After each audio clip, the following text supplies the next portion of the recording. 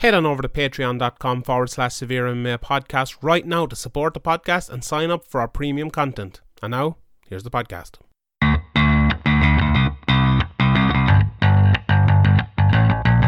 Graham McDonald is an idiot. Sean Sheehan of SevereMMA.com. He even has the audacity to call himself the quote-unquote pod god. This is Severe MMA. Severe MMA. Severe MMA. Severe MMA. The Severe MMA podcast is finally here.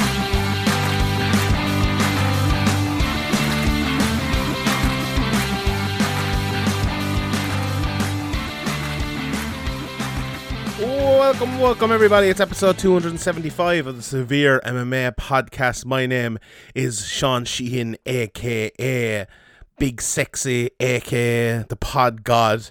Well, not so much the judging God after last night.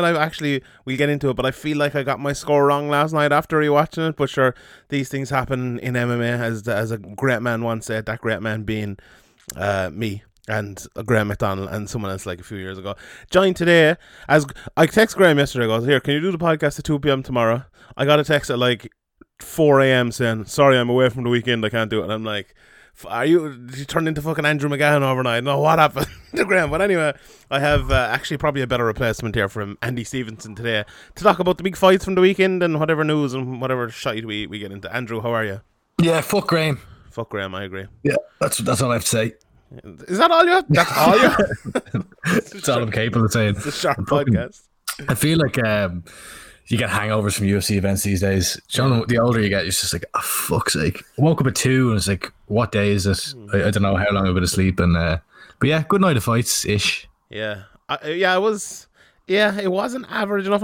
It's funny because like I went to bed. I looked at my phone and the time as I was like just about to go to sleep. You know, one of them, like the last look at the phone before you put it down, and it was 8:17 a.m. and I'm like, what the fuck have I done what have I done with my life? Why is this? And like, okay, there could be worse things, you know. Having the ability to like stay up on a fucking Saturday night and watch fights all night is probably like a privilege most people would love to have, and not do a fucking, well, I have a bit of a normal job, well, you know what I mean, like not a normal fucking 9 to 5, but still it's fucking annoying. Like, Did you not go straight to bed after the event though? No, I watched a bit of the press conference and like I just can't sleep at times as well. So and it wasn't over. It was late as well. It was late, so I don't know. Like the thing about it is, I was talking to I think it was Heidi Fang last night on Twitter, and she's like, I was in the UK for 2 events and I tried to stay up till 5 a.m. and fell asleep both times. I think for me, I get really used to the staying up part, that I can just stay up all night always. I think I've only fell asleep maybe once or twice in years, but I never get used to like the just being up late all the time and how it fucks up your whole week. And it's so fuck. I actually hate it really has a knock-on effect. You're just like, and the next day you're getting up at like 2 o'clock and then you're going to bed at normal time. It's like, I can't go to sleep now. Yeah, it works the next day. It really is so annoying. You mentioned the card there being like an okay card, but not a great card. Like, to me, there's the problem with the cards these days, right, is that, and this is no fault, I suppose, to the UFC. It's something we probably would have criticised them for before, not stacking the cards, but I think they're kind of really just kind of gluing these cards together as much as they can these days, because you can't obviously get fighters in from like the UK and Ireland and Europe. You'll have to bring them to Fight Island, and I'm sure okay, certain people probably can and certain countries probably can, but you don't have like the pick of everyone. If you want to make an American fighter versus someone from Germany, like it might be tough, or someone from the UK or someone from Ireland, it might be tough. So they're getting kind of what they can, and they have only a certain amount of fighters in a certain amount of places. So like putting these cards together, it's harder these days than I think it ever was. So I'll give him a little bit of slack for that, in fairness. But however, we kind of got what we got here, and there was like the middle undercard part. You had 3 decisions out of the 4. The Pichel and Miller one was pretty good, but the other 2 were ones you kind of just drift through. And the Felice Jandiroba one, which we'll get to maybe in a minute, was a pretty good fight. And the fights under that, the Kai Kamaka Tony Kelly fight to start the night, was absolutely tremendous. And it's a pity he couldn't keep going like that. But on the undercard, I suppose, before we get to the main card or anything like that, did anything to stand out? To me, it was like good mixed with bad. Yeah, I love the Daukaus Parker Porter fight. Just 2 big fucking fat cunts, massive. Yeah, you can say, I'm not allowed to say that. But yeah, 2 big fat bastards. Why am I allowed to say it? Well, you're a seasoned veteran in the art of of down in cans. That's a fact. I'll take that one. I'll take it. I'd be a more svelte. I'd be more petite myself. I'd say it's a long time since you were fucking petite. Oh Jesus, I'm the heaviest I've ever been. The lockdown got me. Jesus, I'm a fat bastard now. Yeah. But anyway, yeah, Chris Daukaus and Parker Porter. That was a great fight. Just two big lads just swinging at each other. And it was, just. This is what they imagined, didn't they?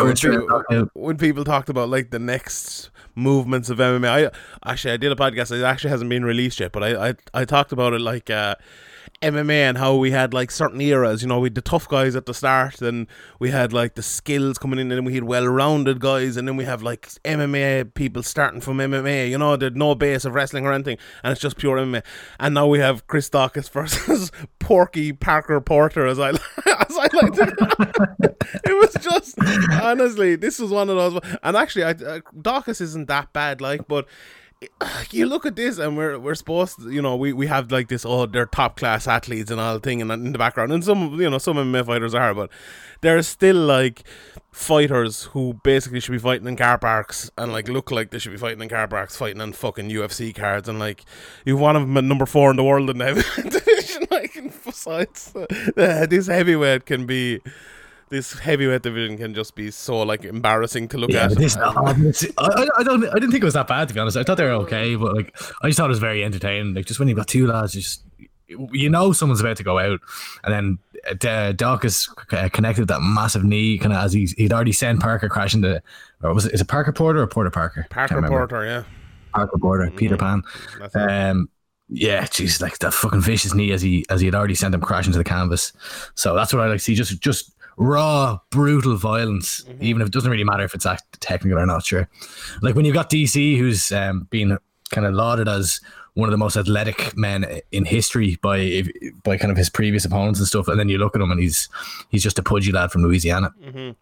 So the looks can be deceiving. These lads are a lot more athletic and talented than they look. Yeah, I'd say the same about myself, to be honest. I'm a lot more athletic and talented than I look. Yeah, dangerous over 15 yards. 5 yards, I'd say. 3 maybe. Yeah, but just dangerous normally. Do you know what? Actually, I think we'll skip to the main event, but I have to mention this Kai Kamaka Tony Kelly fight, because this was a fucking fantastic fight. Like, this was one of the best fights of the year, I think. It was absolutely brilliant for two UFC debutants. It was just a really good quality. It reminded me of that fight, and a higher level obviously, but that fight in Dublin, the Bellator card, remember the two debutants fought, and I was like surprised by like how high level it was. And this as well, the two lads I'd never heard of, and they were coming into the UFC for their first fights, just really high level. I thought Kamaka won the first, I thought Kelly won the third, and I thought the second was very close. This was 29-28 either way, but Kamaka got it, and all three judges just blood and guts, and Kelly was like the underdog coming into it, and he just came out and he said, fuck this, I'm just throwing everything, and he did it, and like he refused to take a backward step, and Kamaka refused to like let him make him take a backward step. So it was one of these fights that was just, it was a thrilling fight from start to finish, one fight at night, and I'm so glad it did. It was a brilliant one, wasn't it? Yeah, I'm not gonna lie, I actually missed that fight. The only fight in the card I didn't watch. I got there late. The only good fucking fight. Fuck's sake. I was watching a documentary on Michelle Obama instead. Fuck's sake. Fucking look, these are things like when you're trying to, it's a negotiation at home, right? When you're trying to watch a UFC card, the missus is saying, hang on now, like I need at least 2 hours of your time before you just ditch me for 6. Yeah. So these are the sacrifices we make, Sean. Can you not say that, or like, why don't you just go to bed now? Go sleep now. Go to bed. Just treat her like a child. Yeah.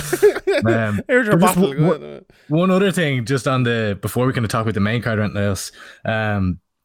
Brilliant submission win for Vina, or is it Verna? Jandiroba? Yeah. I definitely pronounced that name wrong, but Jandiroba, she looks very, very good, and she moved to 16-1, submitted for Felice Herrick, so I think that was the first time she'd been finished in her career.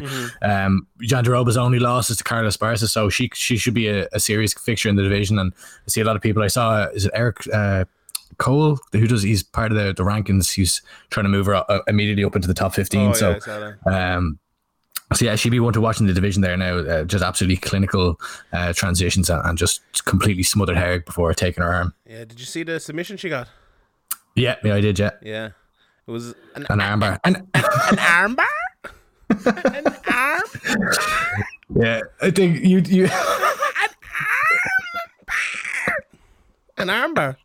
An armbar. It was good though, in fairness. Like, I love the way she was one of these ones. She reminds me of, like, what's her man's name? George Soteropoulos, who just come across with two bendy knees, fall on top of someone and then submit him, which is old school MMA, which I absolutely love. You have to feel for Felice Herrig though, because she came in here and she immediately got taken down and didn't look great getting taken down, let's be honest. And then when you get on the bottom of Jendi Hoba, as I believe as people were calling her, it's a tough night. It's a very, very tough night. If she gets anyone on the ground like that, she reminds me a little bit of Alexei Olnik. You know, it's kind of more old school, maybe catch can jiu-jitsu or something like that. Yeah. Sure. She's there's no messing around with her, and a lot of control. And when she sees the opportunity to take the arm or take the neck or whatever it might be, she takes it. So I'm looking forward to seeing Felice back in. Taxes and arm bars in women's MMA. Correct. Arm bar. But anyway, right. Let's talk about the main event here. So, and we'll get to the other ones after that. We probably buried the lead there, but anyway, let's do it. I had to mention that Tony Kelly fight anyway, and Kai Kamaka, because that was brilliant. But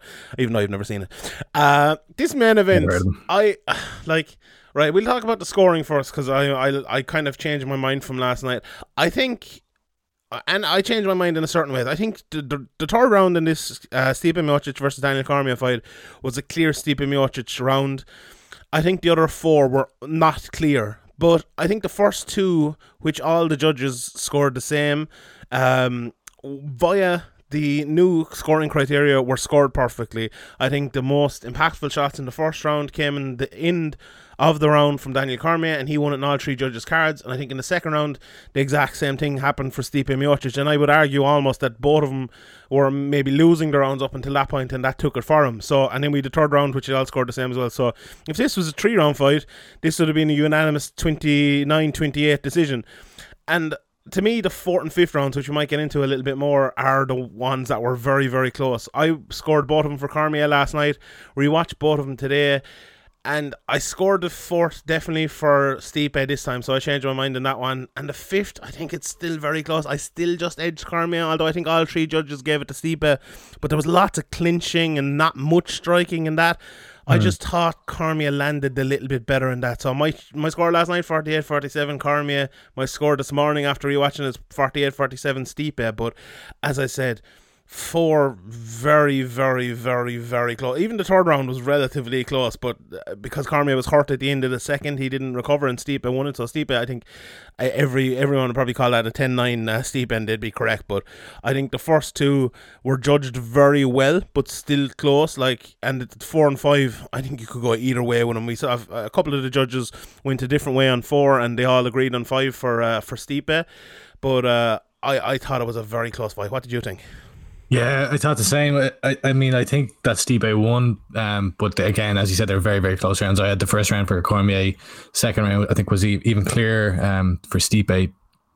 Just in that there was a chance that the fight was even going to be stopped after that, because Cormier was potentially out at the end of that second round. But yeah, I mean, I think after the fourth round, I really didn't know. I thought it was either going to be 39-37 or 38-38, 39-37 to Miocic, or 38-38. So, and I thought that Stipe just edged the last one. So I would have been happy with, say, 4-1 Stipe or 3-2. I probably wouldn't have given it to Cormier, but again, very close round. So even though, if you're on the kind of the edge of your seat and you're kind of thinking, I don't know which way it's going, and then if you're looking at it one way, it could be that Cormier just edged him, even though optically it looked like Stipe won the fight. So I've no issue with the judges anyway, and I think it was a very close one. Yeah, it was very interesting, and I think especially that the fifth round, like I think watching back the fourth round, Cormier in the last maybe 15 seconds of that fourth round landed a good few shots, and he landed the sort of shots that you kind of want to land to take around. You know, they're immediately impactful around shots. But I think watching it back, that Stipe definitely did a little bit more.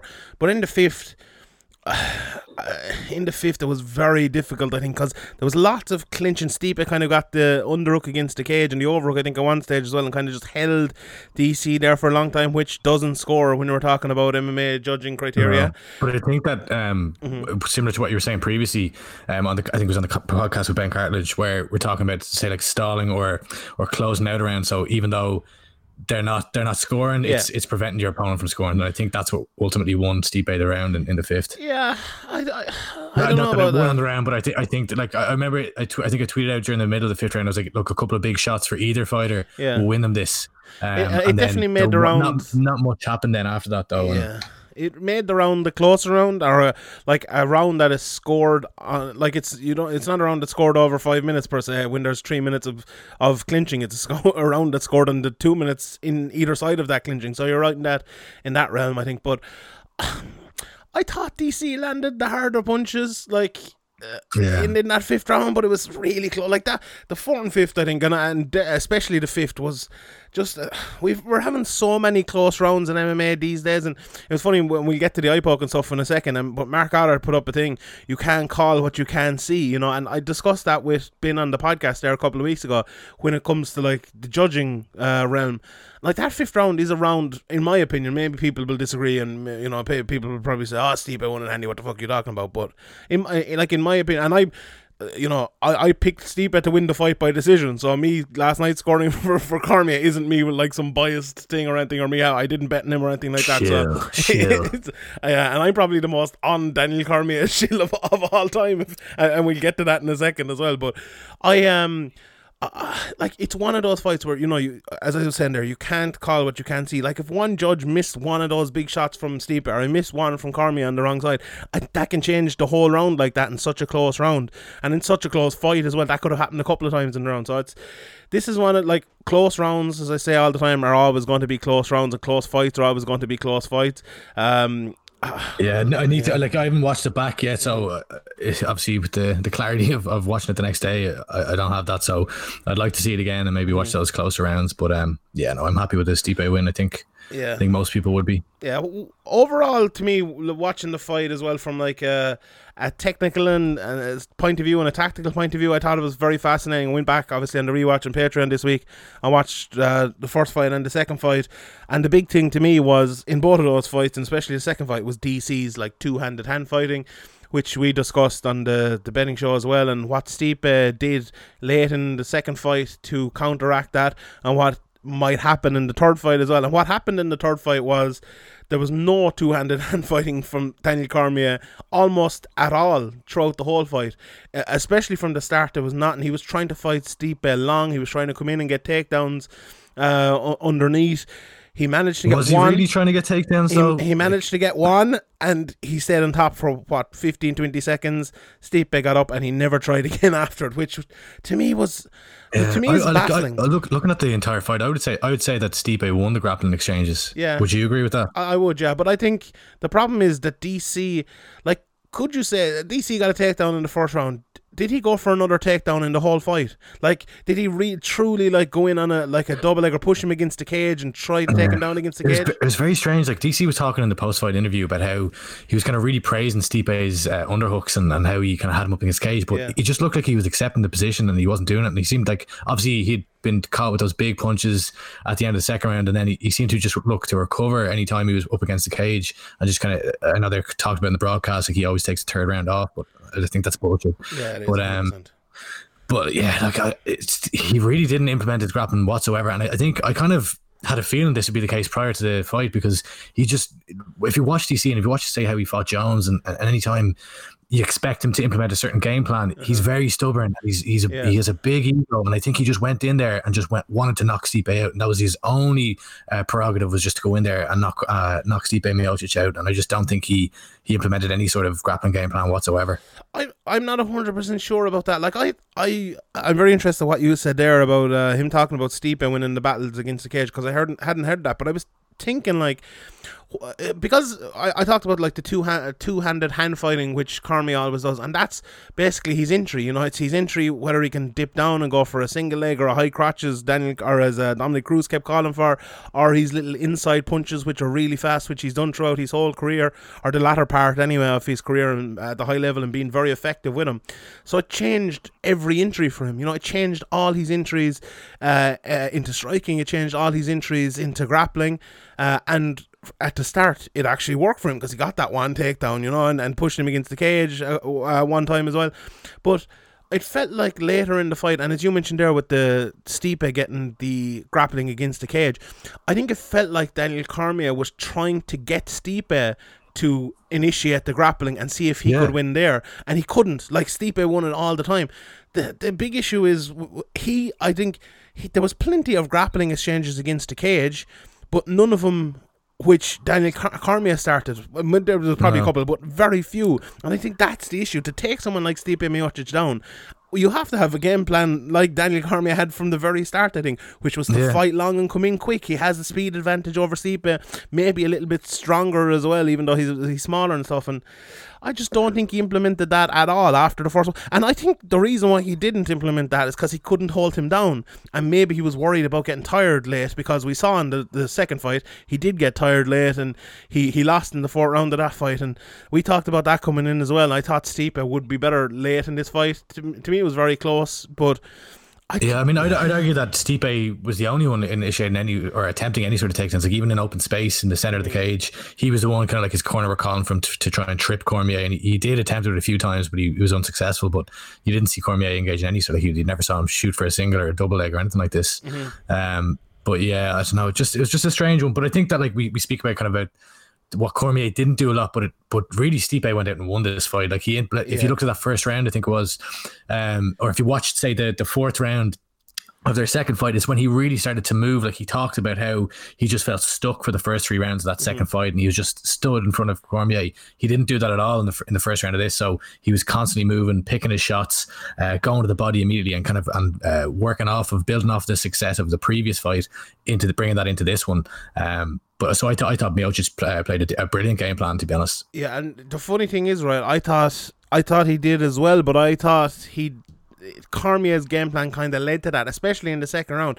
You know, Cormier's best round, I think, or his best 4 minutes of a round, was in the second round, where he lost and almost got knocked out, to be honest. Because I thought what he did very well in that round was, you know, what I said there earlier about, you know, his entries and how he would win a fight by entering with his two-handed hand fighting. What he did in that second round was he let Stipe enter, and then he was countering him and being the faster guy, and he'd wait for Stipe to hit throw his shot, and then the counter with 2 or 3 shots, and he was hitting Stipe hard.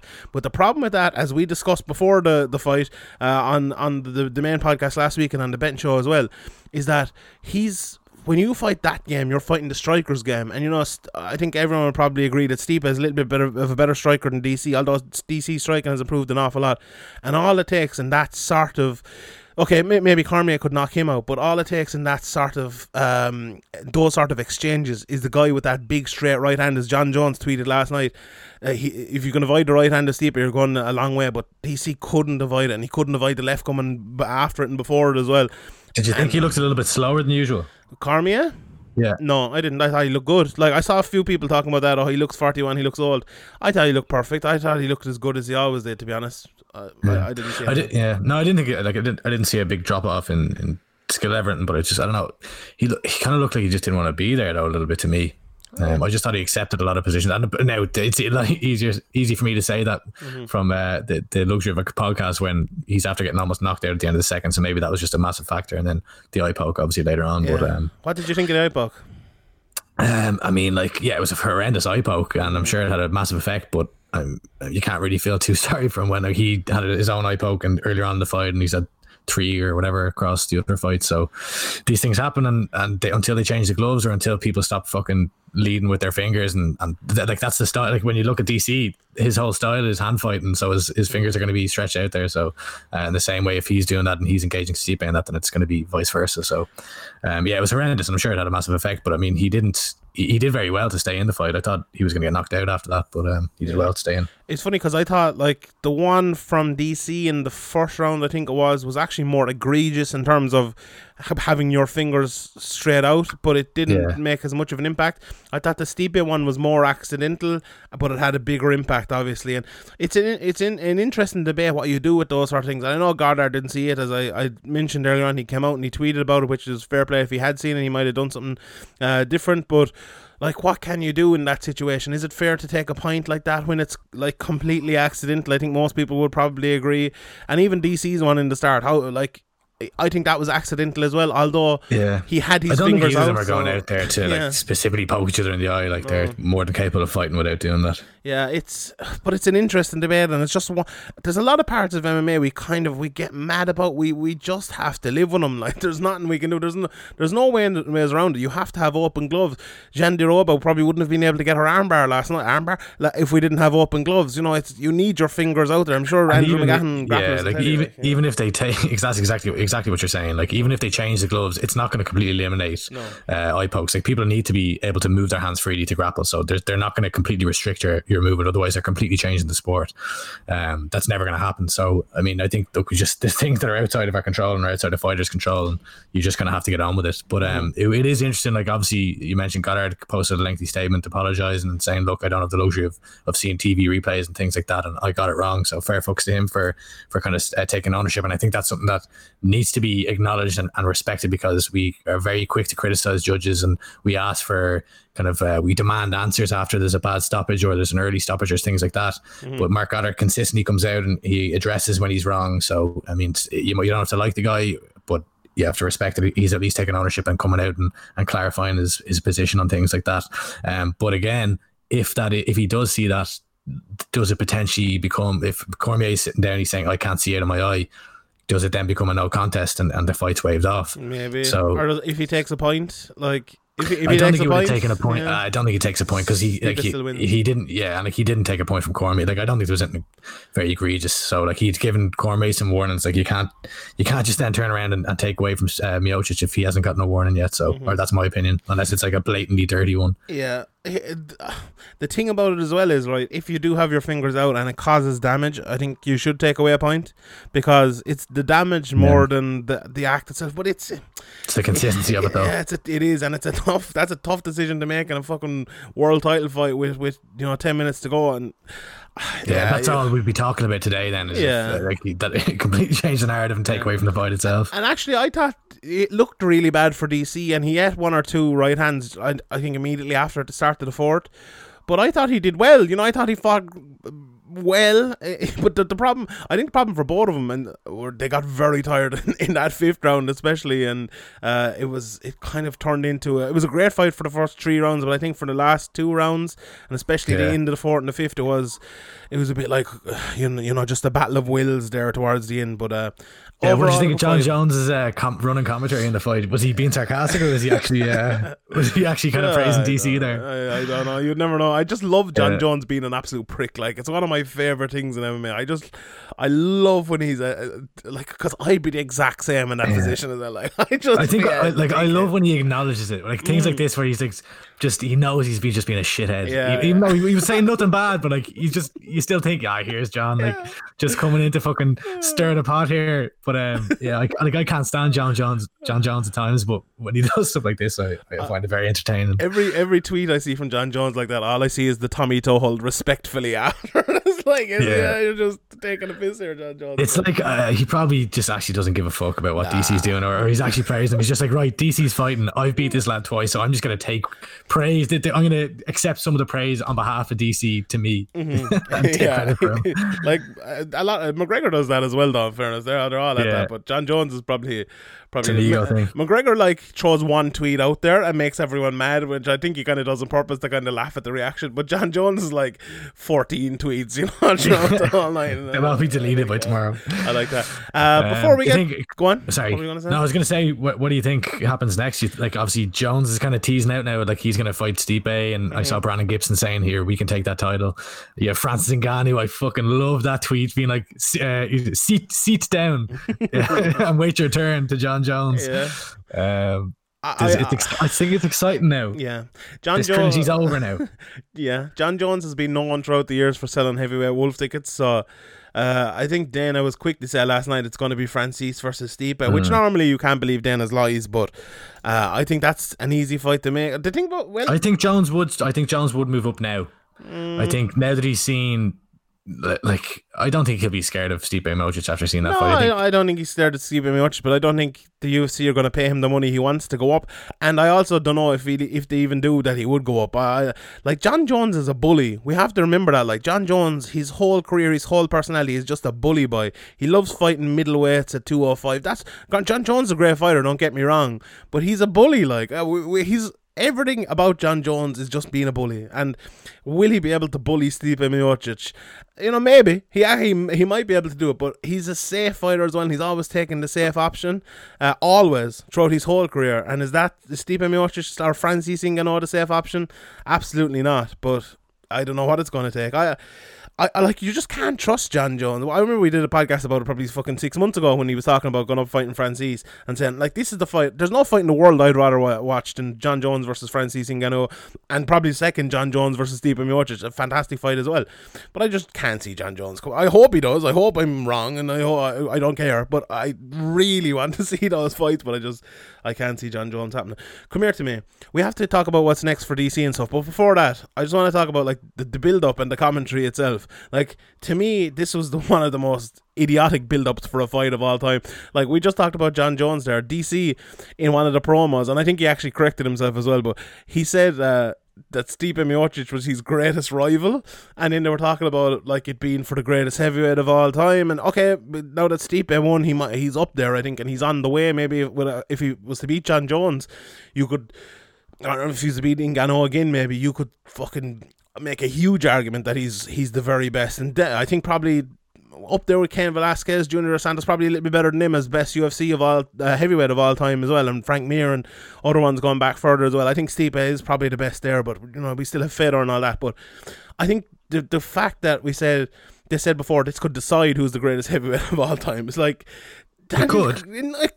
maybe if Daniel Cormier wins it, no, because he's like, Cormier could have been if he was there the whole time and he beat, you know, his teammate Cain Velasquez, and he beat JDS, and he beat, you know, he beat Derek Lewis, and he beat Stipe, and he beat guys before he went down to light heavyweight for those 9 fights, I think it was. But yeah, you can't just like, is McGregor? I agree with that, because I mean, if DC wins, DC wins.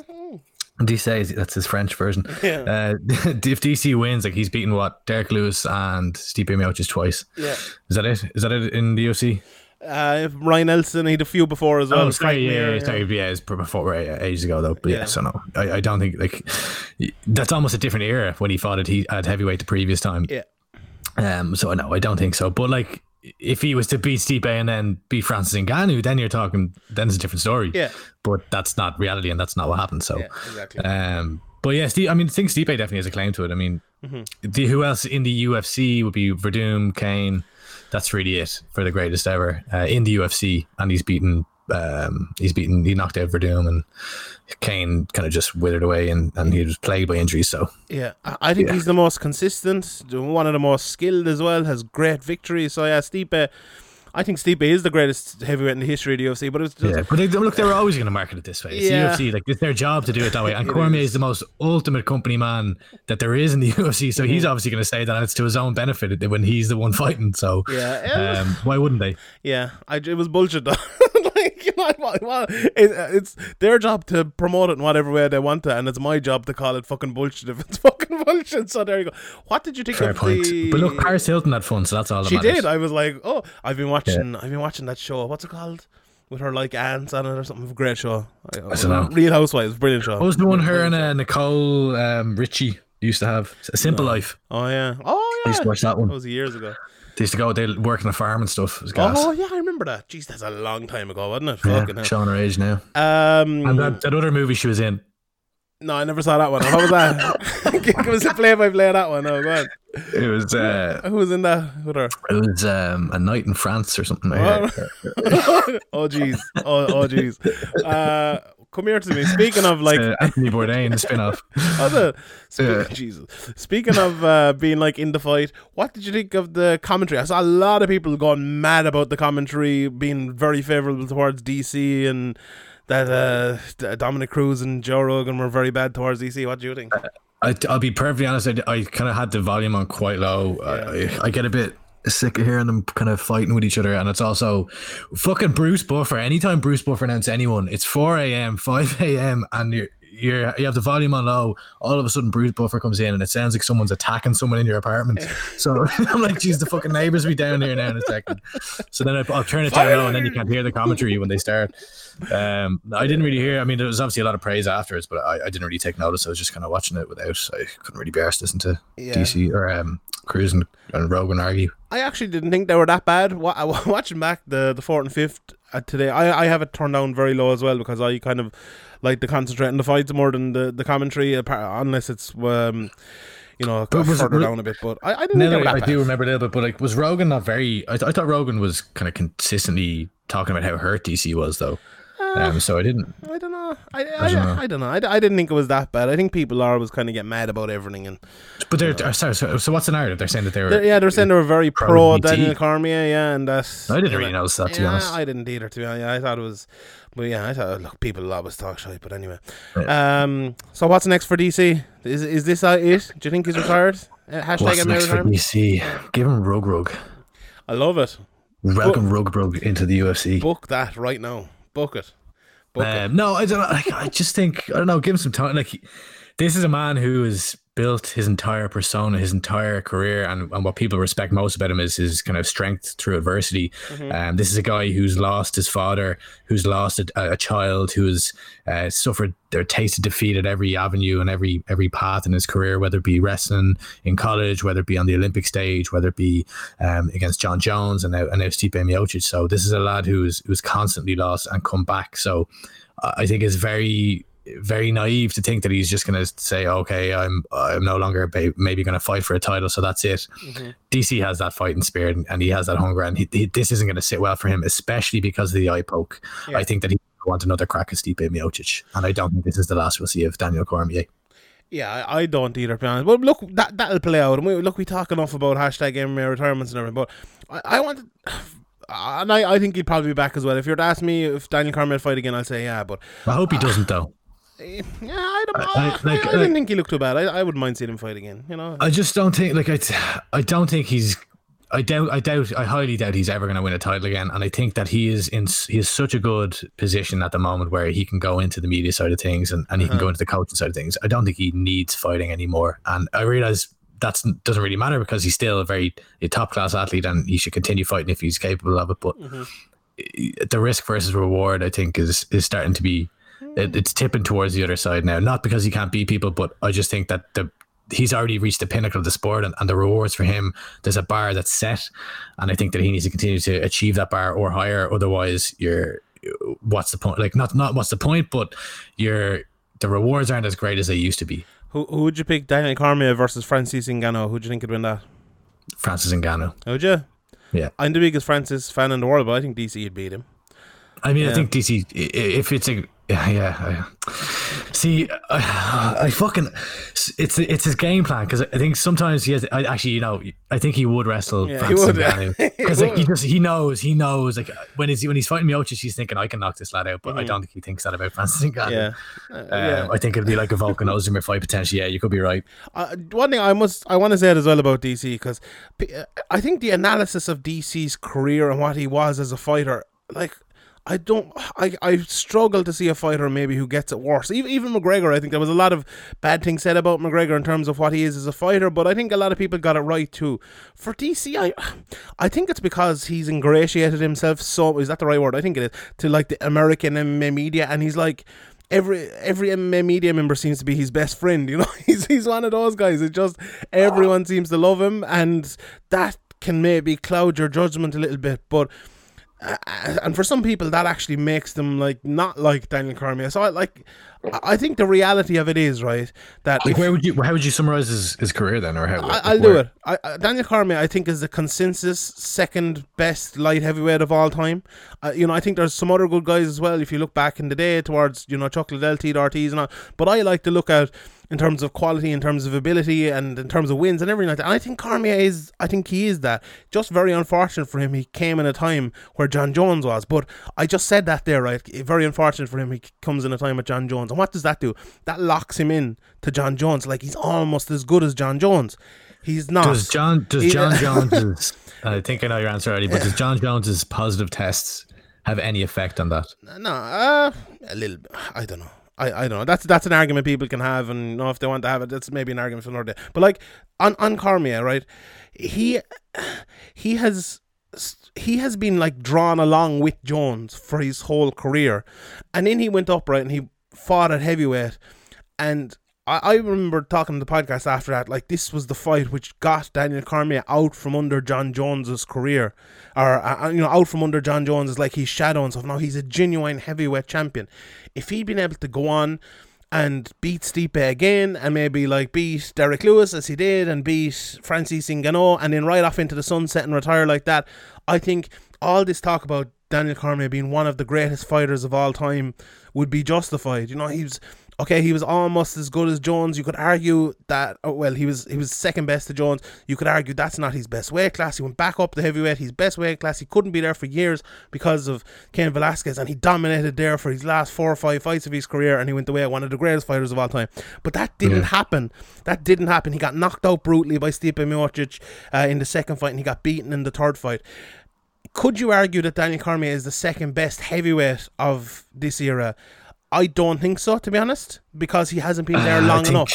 Yeah. He hasn't been there long enough. Like, I think the thing with Cormier is he's a very good fighter. I think people look at Daniel Cormier, right, and they say he's underachieved in MMA because, like, he was almost as good as Jones. He was almost the best heavyweight at the time. I actually think he's overachieved. I think Cormier's game is good but limited. He's a little bit like Frankie Edgar as well. A very good game, was great, did very well to win a championship, never gave up, was always found ways, very intelligent like Frankie as well, I think, but and which we'll get to later because Frankie's fighting next week. But I think the fact that he hung in there with guys I think who were superior in terms of quality to him in 2 divisions and became a champion in both of those divisions is just testament to what Daniel Cormier is as a fighter. A fantastic fighter. I don't think he's close to being one of the greatest fighters of all time. People, like, I saw someone saying he's the 3rd greatest fighter of all time yesterday. Come on now. No. This is one of the most ridiculous things I've fucking ever seen. Top 20, top 25 maybe, you put Daniel Cormier up there, but the analysis of him has been crazy. So we'll rewrite history a little bit. Yeah. Take out John Jones. Let's pretend John Jones never existed. Mm-hmm. If John Jones never existed, is Daniel Cormier one of the greatest fighters of all time? I don't think so, no. Because I don't think because if he we would talk, have been sorry, let me just explain. So the reason why I asked that is because when we talk about John Jones, we talk about John Jones as potentially the greatest fighter of all time. Mm-hmm. So obviously you can't just ignore the fact that he's there and that the DC has these losses, but take him away.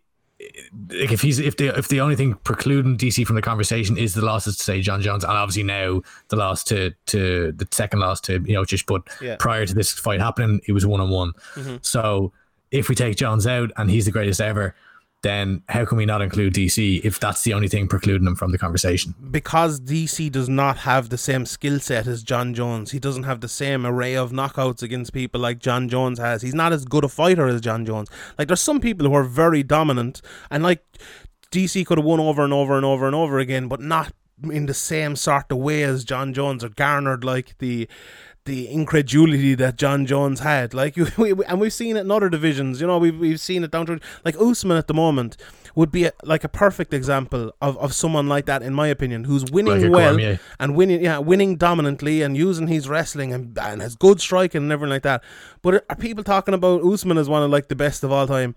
They're not, like, and I don't think they will be for a while as well. And Woodley did very well in that division as well. We'll see it with other people, I'm sure, and even like Stipe somewhat for a while. Like, it's different. We can see fighters like this who are like generational talents. We see a GSP, or we see a Habib, or we see a Demetrius Johnson, we see a John Jones, and they're absolutely generational talents. And you think Daniel of Cormier like is not that. The guillotine against Machidi. You think of beating the training partner in Evans, beating Chael Sonnen, knocking out Alexander Gustafsson in the second fight, that first amazing fight. So I guess those historic kind of highlight reel moments. The thing about this, right, I might sound very harsh on Daniel Cormier when I'm saying here, but we're talking about the greatest fighters of all time here. This is like, we could look at Wayne Rooney and say he's a great soccer player, but he's no Ronaldo, he's no Messi. It's one of those arguments where this is very, very, very, where I put him in like the top 20 fighters of all time. The top that's a lot. That's a very good fucking fighter. All I'm saying, he's not, like, someone put him in the top 3. Like, I think that's absolutely ridiculous, but still a great fighter. And it's funny because some people will probably get mad at what I said there, but I think that's just the reality of it. And I think he's had a great career. I think he's a 2-way champion, a consecutive 2-way champion. Brilliant career for someone who wasn't the best fighter either of his divisions at any time. I don't think. For him to do that, who's higher up on the totem pole for greatest of all time? Henry Jones, Cejudo or Cormier? Oh, that's an interesting question, I think, actually, because Henry Cejudo didn't do it for that long, but he had some very good wins as well. But Henry Cejudo is like halfway through his career as well. I know he says he's retired and everything, but it's interesting. It's interesting. Henry Cejudo beat Demetrius Johnson, and then he had that early stoppage against TJ Dillashaw. I don't know. I think a lot of people are actually underestimated as well. We were talking about greatest of all time.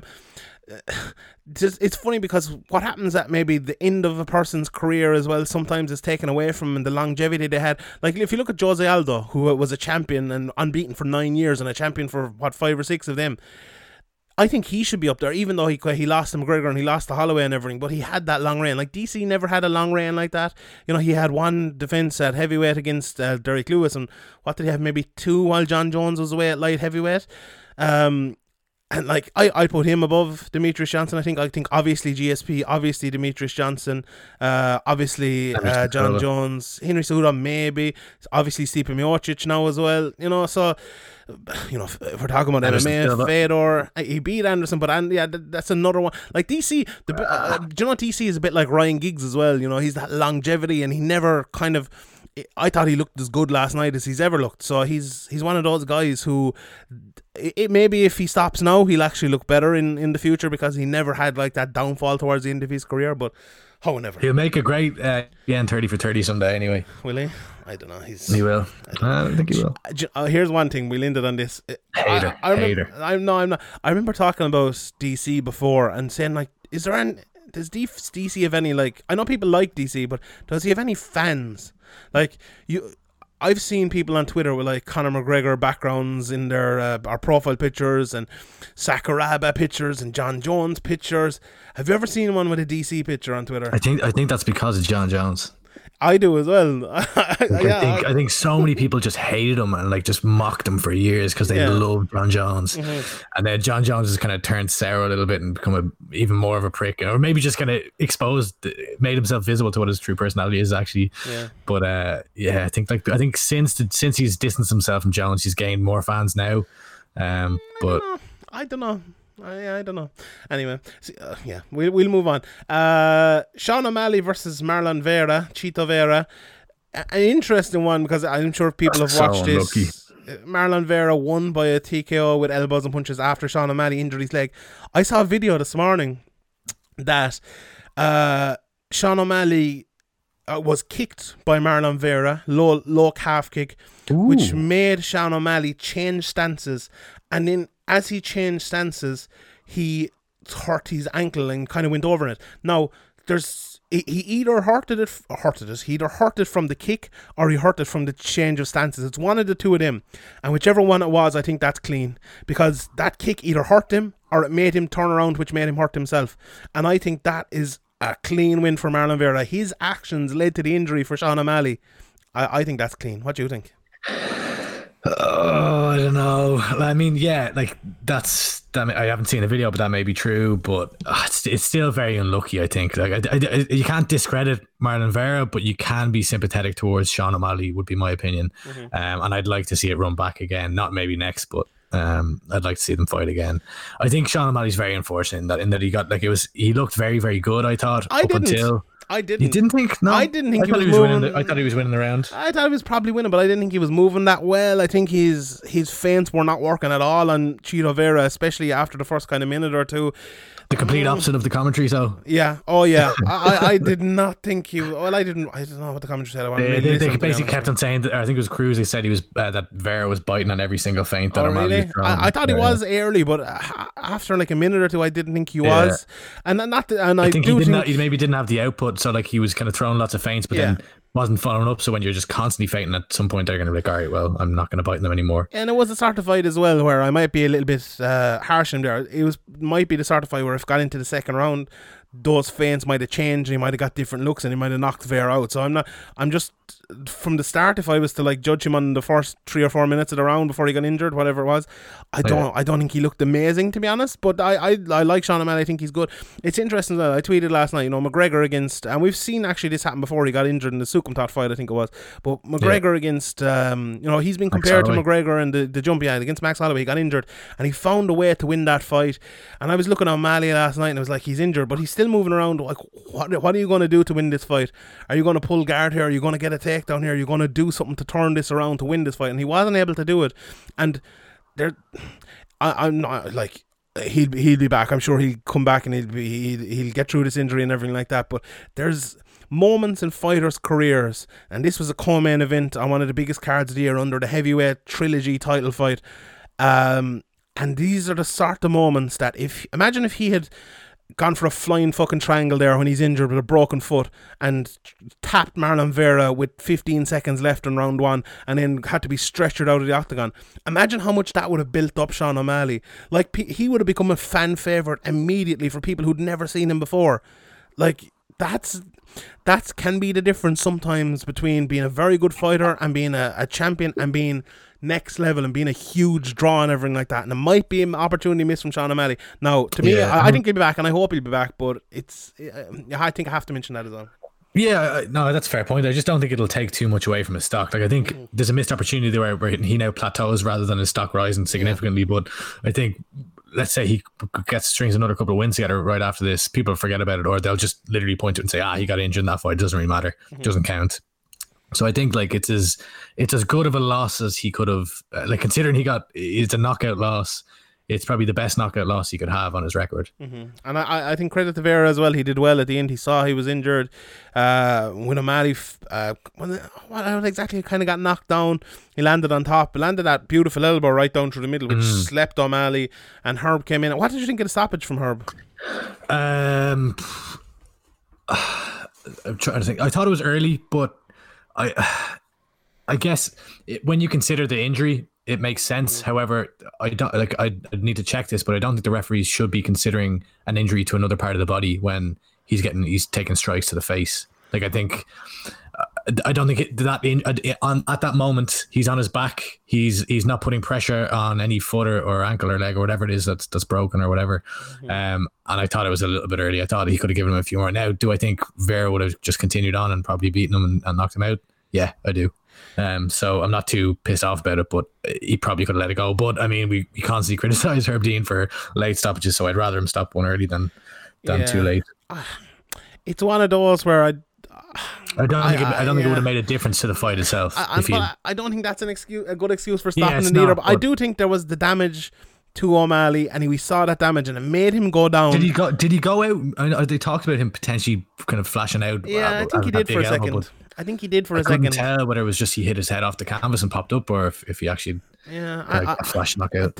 Watching it back a couple of times, I think it was a big enough shot where if Herb had stopped it immediately after that, I don't think anyone would have complained. I think the fact was it came a couple of seconds after that. But I mean, look at O'Malley's reaction as well. Like, he immediately kind of hands the face covering up. So he's obviously hurt there, and then he's kind of yelling in pain about his foot or his ankle. Very true. Right, let's run through the rest of this card pretty quickly here. Jairzinho Rozenstruik, the most predictable fight of all time. Sean Sheehan bets. What was my bet in this fight? Second round KO. Second round KO for Rozenstruik. 11-2. Your betting night wasn't. Picked the round wrong, Johnny. No, I didn't. I got it right. It was the second round. No, I did. I said first round. Okay. So I like, basically, I thought Dos Santos looked fantastic actually in the first round here, which was something which we normally do see out of JDS, but I thought he looked a little bit different than usual. And I thought he looked very good, but Rozenstruik was patient. Picked his shots, and Dos Santos, when you push him against the cage, when you make him circle, you're going to knock him out every time. It's just happened over and over and over again now. He walks back to his cage with his hands down, and just if you circle one step in front of him and throw that left hook or throw the right hook as Rozenstruik did, you're going to catch JDS. And if you've enough power at heavyweight, which most of these guys do have, you're going to knock him out. So good stuff by Rozenstruik after a slow enough first round from him. Daniel Pineda, very good win here against Herbert Burns as well, who missed weight coming into it. been out of the UFC for a long time. Burns looked a bit tired at times as well. Pineda got on top, landing ground and pound in round 1. Yeah. Jiu-jitsu useless. Round 2, Burns was on top of Pineda, reverses it again. Jiu-jitsu useless and smashed him, got him in the crucifix. Yeah, he got fucking fucked up from that crucifix position, didn't he? R.I.P. Kimbo Slice. Yeah, so a very good win there for Daniel Pineda. Jiu-jitsu once again proven to be absolutely useless, and no Mins fight ended in submission here. So that's, as someone tweeted last night, someone tweeted last night, women's MMA hasn't progressed far enough for jiu-jitsu not to work yet, which I thought was one of the best things I've ever seen. No, it wasn't me, but I totally agreed with it. And burner account. It was your man, what's his name? Shane Kiley, I think is his name, if I'm not mistaken. But yeah, and Kiley, is it? I don't know. I'm not sure. I don't know. Anyway, Mirab Dashvili against John Dodson. I don't want to talk about this fight. Christ, what a shit fight!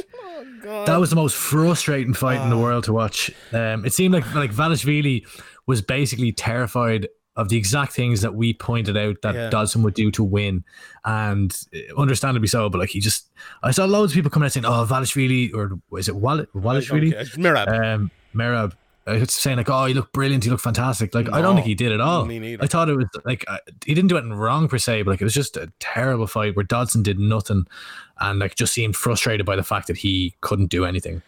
Yeah, I don't see Mirab as like a top bantamweight whatsoever. Maybe he'll improve, but I didn't think his striking was pretty good. I don't think his wrestling is the best in the world, even though he gets 112 takedowns in every fight. Like, he can't hold anyone down. You know, it's so like, and what most impressed me actually about him was the knees in the first round where he held Dodson against the cage and landed big impact knees. Those are good shots for someone whose game plan is to like push someone against the cage and not effectively. I know he was just hugging him. So he was just hugging him, yeah. But Dodson literally, if Dodson had thrown 3 more punches in all 3 rounds, he would have won 30-27. Like, it was one of those fights. Jordan Breen called him the most frustrating fighter of all time. I think apart from Anthony Pettis, I would say Pettis, but I think Dodson is right up there as well. He has all the tools. He has power. He has speed. He's good defensively. He's good footwork. He's good wrestling. Good grappling. But he just can't put it together. He just can't. He's so frustrating, like really frustrating as a fighter. And for me, the most frustrating thing about Pettis is we've seen it from him before. We've seen it from Dodson as well. Like, he knocked down Demetrius Johnson in a title fight. He's beaten up and comers like Nathaniel Wood in his last fight. It's just so frustrating. But anyway, and then we have Vince Pichel against Jim Miller, which we must mention. Very good fight as well. I thought Jim Miller almost had him in a calf slicer late in the first. Vince Pichel got on top in the second, third round. Vince on top for a few minutes. Jim Miller was on top.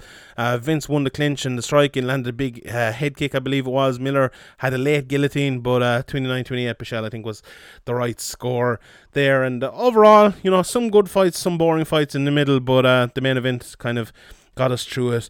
Anyway, right, let's move on here to next week, and we'll break it down quickly here. I have a few podcasts actually already recorded and going to be coming out about Frankie Edgar next week and stuff, but we have Frankie Edgar versus Pedro Munoz. We have OSP versus Alonzo Minifield at 2:30 or 2:05. I thought I'd fucked up the recording there, but I haven't. It's okay.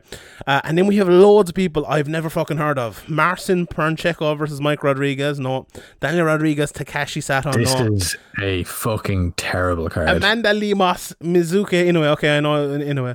Hubbard versus Selecki, no idea. Agapova versus Dobson, no idea. Agapova's a beast. Is she? She had that win over, she's a gangster from Kazakhstan. She had that win over Hannah Cyphers where she just beat the shit out of her. That was recently, you know, I can't remember, a few months back. I vaguely remember that. Right? Yeah, okay, look out for Agapova. She's going to be a prospect. Yeah, so this card is just atrocious. What do you think of the Pedro Munoz versus Frankie Edgar fight? Who do you think win that one? I don't know. I'd say Pedro Munoz probably decision. But I don't know. Frankie Edgar's like, it's a tough one. I think it's solid matchmaking for Frankie's first fight in the division, but like it's also one that you're not like really excited for. I think it'll be a decision either way, but I think it'll be a very, very close fight. Yeah, I have a podcast coming out on Wednesday about this fight and about Frankie Edgar in general, and like Frankie, I think. Like, is it going to be is Munoz going to be too quick from like down it? That's the thing. Frankie has always been a quicker fighter. I think if Frankie can adjust and be the bigger man and maybe the more powerful man, although he's not that powerful as a puncher or anything himself, but maybe a wrestle heavy sort of game plan for Frankie Edgar, I think it could be the way forward for him, but it's going to be very hard to adjust from being his whole career has been the smaller, faster man, and now he's going to be the bigger, slower man. So that's a big adjustment for someone like Frank Edgar. Can he do it? 1-3 in his last 4, and I mean, Pedro Muniz has looked pretty damn good at 135 pounds. Obviously, he's coming off a loss to Aljamain Sterling, but Sterling's looked fantastic recently. Before that, he had kind of 3 consecutive wins over Brett Johns, Brian Caraway, and Cody Garbrandt with 2 knockouts in the first round. So could be a dangerous one for Frankie Edgar. It definitely could, yeah. Very top heavy card there, not great at all. Then we have a Bellator card, Ryan Bader versus Vadim Nemkov for the 205 title. Bader down there for the first time in like fucking 2 years, I think. And it's a tough test. I think most people will probably favour him over Nemkov, but Nemkov has beaten Rafael Carvalho, Phil Davis, Liam McGeary in his last 3 fights, so they're all very good wins, but he's lost before to Karl Albrechtsen and Yuri Prochazka, who we see now in the UFC over in Ryzen. But a good fighter and a good fight as well. Another tough test for Bader, who seems to be like running along in that division without anyone, or in both divisions without anyone really taking too much notice of him. But it's good to see big Bellator fights back as well, isn't it? Yeah, good to see them back. Just kind of waiting on their European series to come back now, because there's a lot of Irish fighters that are signed to Bellator with not a lot of action right now. So frustrating times for a lot of fighters. But yeah, great to see Bellator back. But there may be potentially a fight card coming up in Europe sooner rather than later, or a couple of them, TBDs, or a couple of them. So we're waiting on a bit of information there. Well, yeah, this Dublin card, all the fighters seem to be talking about it. I've put in a few questions to Bellator, and what I've been told is that the fight card is happening, but we're in the middle of a pandemic. So is it going to happen or is it not going to happen? There was fucking 200 cases in Ireland yesterday of coronavirus, so everything might get shut down, and by in 2 days time they might not be able to have a card, so who knows. But as we stand now, this Bellator card in Dublin is being planned to happen, but I don't think, like we see with the UFC as well, they're only announcing cards and only announcing fights on the card 3-4 weeks out, because they don't need to sell tickets or they don't need to do anything like that. Plus, if something happens, 2 weeks before, maybe max. Plus, if something happens, they can easily pull it. They could decide, they could have already decided, or they could decide tomorrow this Bellator Dublin card can't happen, and they'll just say nothing about it and goes, look, the card is pandemic, we can't have it, so it'll be all. I've spoken to a number of Irish fighters as well, and a few of them have said to me that they've been given, say, there's an opponent maybe in mind, but the date is not confirmed, so they're kind of been told be ready for October, but also be ready for mid-September. So again, it's going to be quite short notice stuff. So, but look, as long as it's coming back, that's all that matters. And good to see fights being made again. There's another Contender Series card on Wednesday as well. We have one championship here next week. And also, before we go, Paige Van Zandt gone to bare knuckle boxing is one of the big topics for this week. That's a random one, wasn't it? Yeah, I do. Make it, Betch Kohea. Sign her up. Sign up, Betch. Yeah, I think this 125. is one of the most ridiculous decisions of all time. Like, where are they getting the money to pay her? And I know Brad Wharton got, as we mentioned last, they got one of the best tweets of all time with they're saving a lot of money on gloves, which is a fantastic tweet. But where the fuck are they going to get money to pay Paige Van Zandt? She might have one fight and she might earn a couple of $100,000. Who's funding this promotion? Because they signed Artem Lobov to a massive deal as well. But then he hasn't fought since, has he? He's fought twice or 3 times. So this is like something fucking Pablo Escobar would be doing, or something just like. You get all these. MMA is a strange sport. It's a weird quote unquote sport. Yeah, quote unquote sport as well. Yeah, it's I think Paige Van, let's be realistic for a second here about Paige Van Zandt. She said herself she earns more money from Instagram than she does from fighting. She's been on Dancing with the Stars. She seems to have a good future outside of MMA, doing stuff maybe for whatever it might be, maybe acting or fashion or modeling or whatever it might be. It's going into bare knuckle boxing where you could literally have your face rearranged in one night. A wise decision for someone like Paige Van Zandt. I think it's if it was fucking Chris Weidman doing it or something, maybe you would say okay, but or fucking Ryan Elson or something like that, you say alright, won't make much of it. It's fucking Paige Van Zandt, I don't know. I mean, I don't. I think people are gonna follow her anyway. To be honest, I I think people buy into the personalities these days. Obviously, like, she's an attractive woman and she markets herself as such on social media to gain followers and stuff, but she's also a fighter. So I think like she's just, I think there is a bit like people need to also recognize that, okay, yeah, she's marketing herself in the way, but she's also constantly been trying to kind of distance her. It's weird because she's like she's completely moving directly towards that type of marketing, but also trying to distance herself from it at the same time by showing she's not just a pretty girl and she can fight. I think anyone who's watched Paige Van Zandt knows that already. I don't think she's anything left to prove. I think people are always going to talk shit about her. Like if you look back at her fights, and especially that that amazing Rose Namajunas fight and Michelle Watterson, but the knockout over Felice Herrig as well. Like that was. Paige is a good fighter, like, and there's a lot of shit talked about her, and I don't think she should let that get to her and sign for fucking bare knuckle boxing because she wants to. I mean, if she's getting paid though, to fucking take the money, go fight. Yeah, how long will she get fucking paid for? Yeah, I don't know. I mean, who's she gonna be fighting though? Like, are they gonna be that good? Like, for all we know, she get be putting in somewhere to make her win, or not to make her win, not to fixing her in, but like, it could be a favourable matchup for all we know. Beck Rollins is over there at times, isn't she? What about Paige? Oh, sorry, was it Beck? Did I say Felice Herrig? It was Beck Rollins. It was the knockout over, wasn't it? Did she beat Felice as well though? I don't know. I'm gone mad. I can't remember. Anyway, also on that Bellator card, I forgot, Julia Budd is fighting, Ryan Nelson is fighting in that card, Josh Salter, Eric Perez versus Josh Hill. I like that fight. I think that's a good fight. Come here. Speaking of Julia Budd in the 145 division, what are your thoughts on Chris Cyborg? This talk about Chris Cyborg versus Katie Taylor. Is this complete bullshit, right? Yeah, probably, but I wouldn't mind seeing Cecilia Brockhouse, I think is her name. She lost last night against McCaskill, and that was supposed to be like the next huge fight for Katie Taylor if she wins. I think she's fighting next week, is she? Against Delphine Persoon. So if Katie Taylor wins that fight, there's no obvious next fight for her. I think the Serrano sisters don't really want to fight her, or one of them, whichever one. Amanda, I think it is. So Amanda, she's the one who was I think mocking poor Jared Gordon for his troubles with drugs. Really? Not a very nice person in my book. So I didn't hear that, but I'd probably agree with you. The thing is, well, we've seen in the past that Bellator, like Michael Venom Page, has been allowed to go and do boxing. They've had people who have done kind of other sports and other things as well. Would they allow Chris Cyborg go and fight Katie Taylor if they were like part of the promotion or whatever? Eddie Hearn has talked about it. I think they probably would. Yeah, I think they probably would. I wouldn't mind seeing that fight either. It's not one of these like Katie Taylor would absolutely destroy her, don't get me wrong, but it's not one of these fights like, you know, fucking Habib versus McGregor, or sorry, Habib versus Floyd, or McGregor versus Floyd, where like it's just like a complete no contest altogether, and Floyd kind of drags him in there to make a fight out of it. I think it'd be a good fight, you know. Cyborg can hit hard. I like this actually. We start getting the Cyborg versus Ireland narrative going, right? Yes. She'll go off, she'll box Katie Taylor, she'll get her ass kicked in that, and then she'll come back and fight Sinead Kavanagh. Yeah, and then in like 2 years' time, Leah McCourt will be up there and be like 10-1 or whatever, and fight her. There we go. Yeah, come on, Ireland. Come on, Ireland. We're all part of Jackie's army. Yeah, let's make it happen. Speaking of Ireland, an amateur prospect in Ger Harris is fighting this week too. He is. And that other lad as well is fighting. What's his name? Out in UAE. Dean Barry. Dean Barry. Yeah. So that one, I spoke to the promotion. That one actually isn't fully confirmed yet. I know Dean put it out on social media, but I think it's almost there. I think they're just waiting on his opponent Al Bushari, I think his name is, to sign the contract. So, but I think it's almost done and over the line. So yeah, great to see Dean and a number of other fighters getting fights signed up. I think everyone's kind of in COVID times having to just look to random promotions. We saw Will Fleury going over.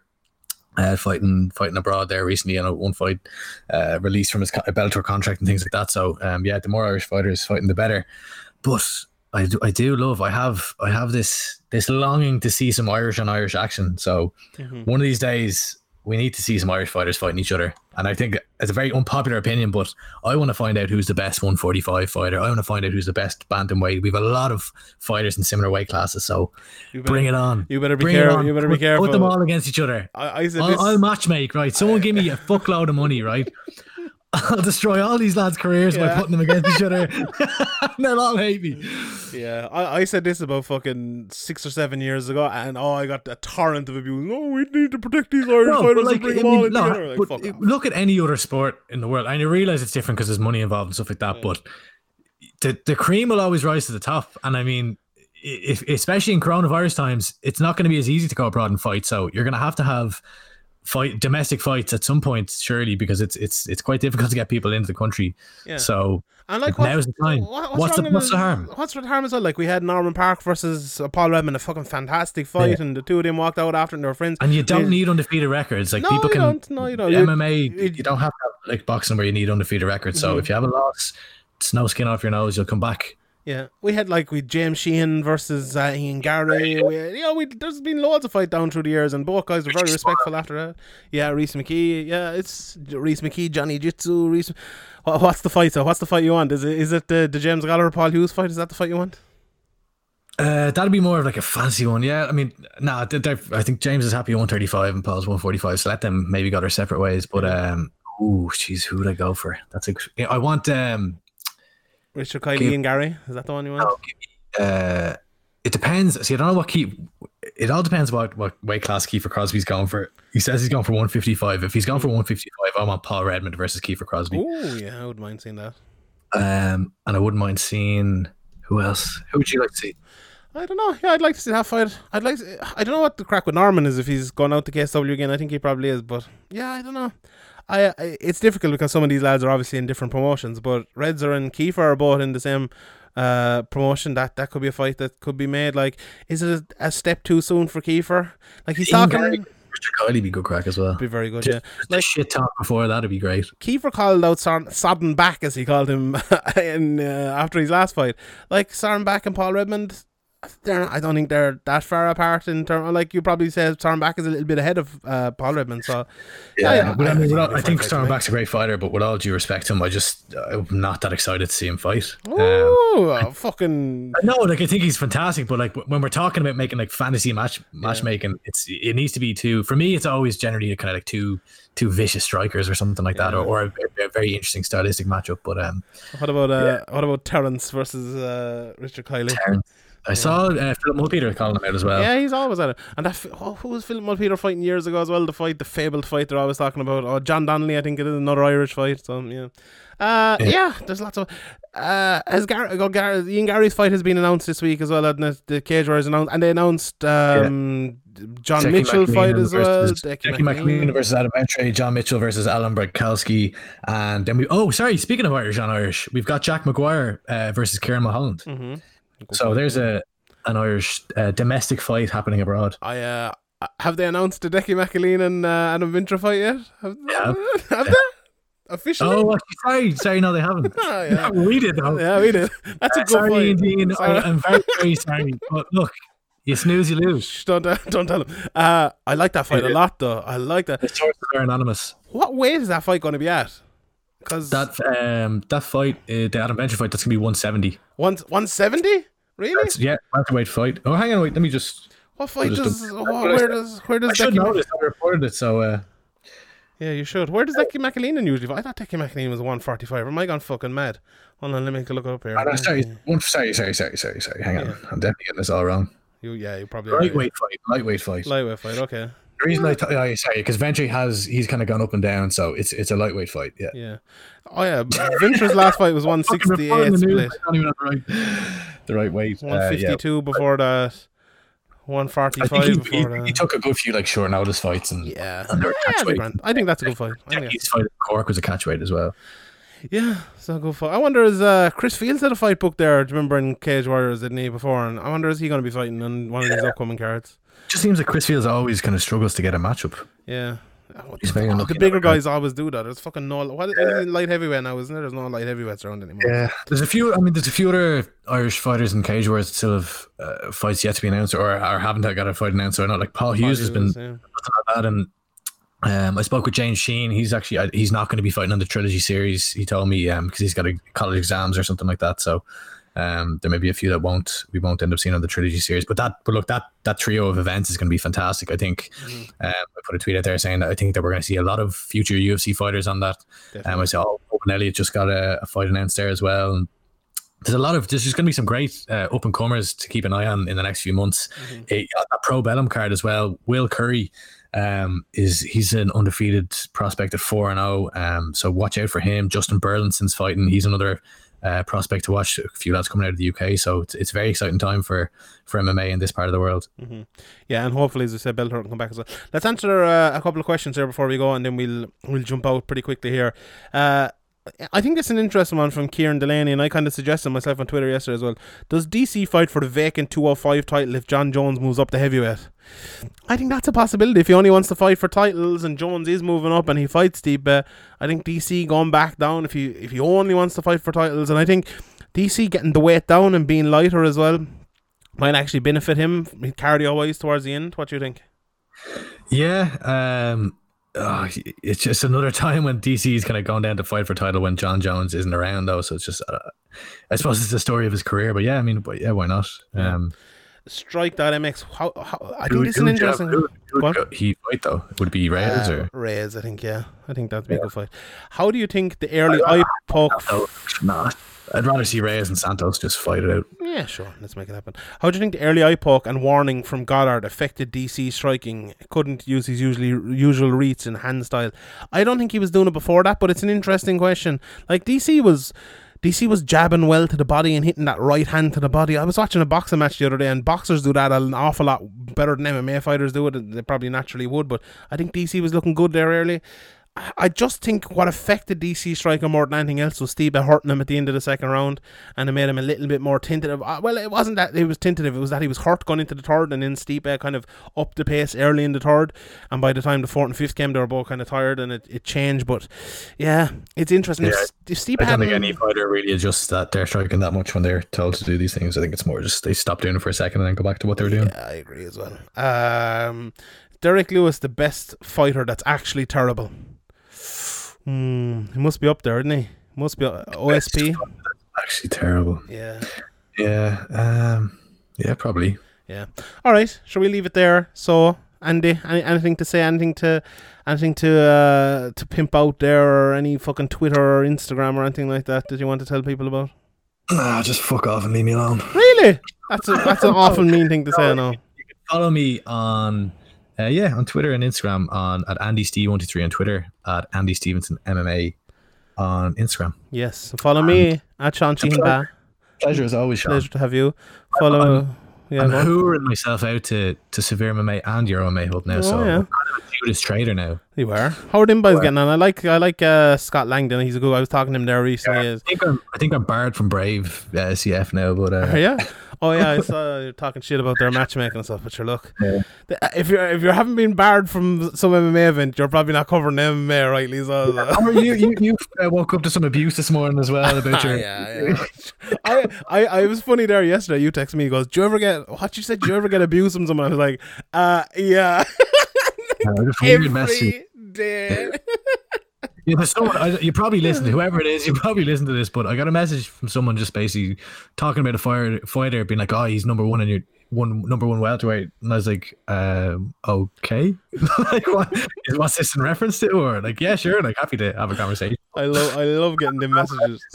Fair play to whoever sent me that. I love people that have conversations with themselves, but like send it to you, and like.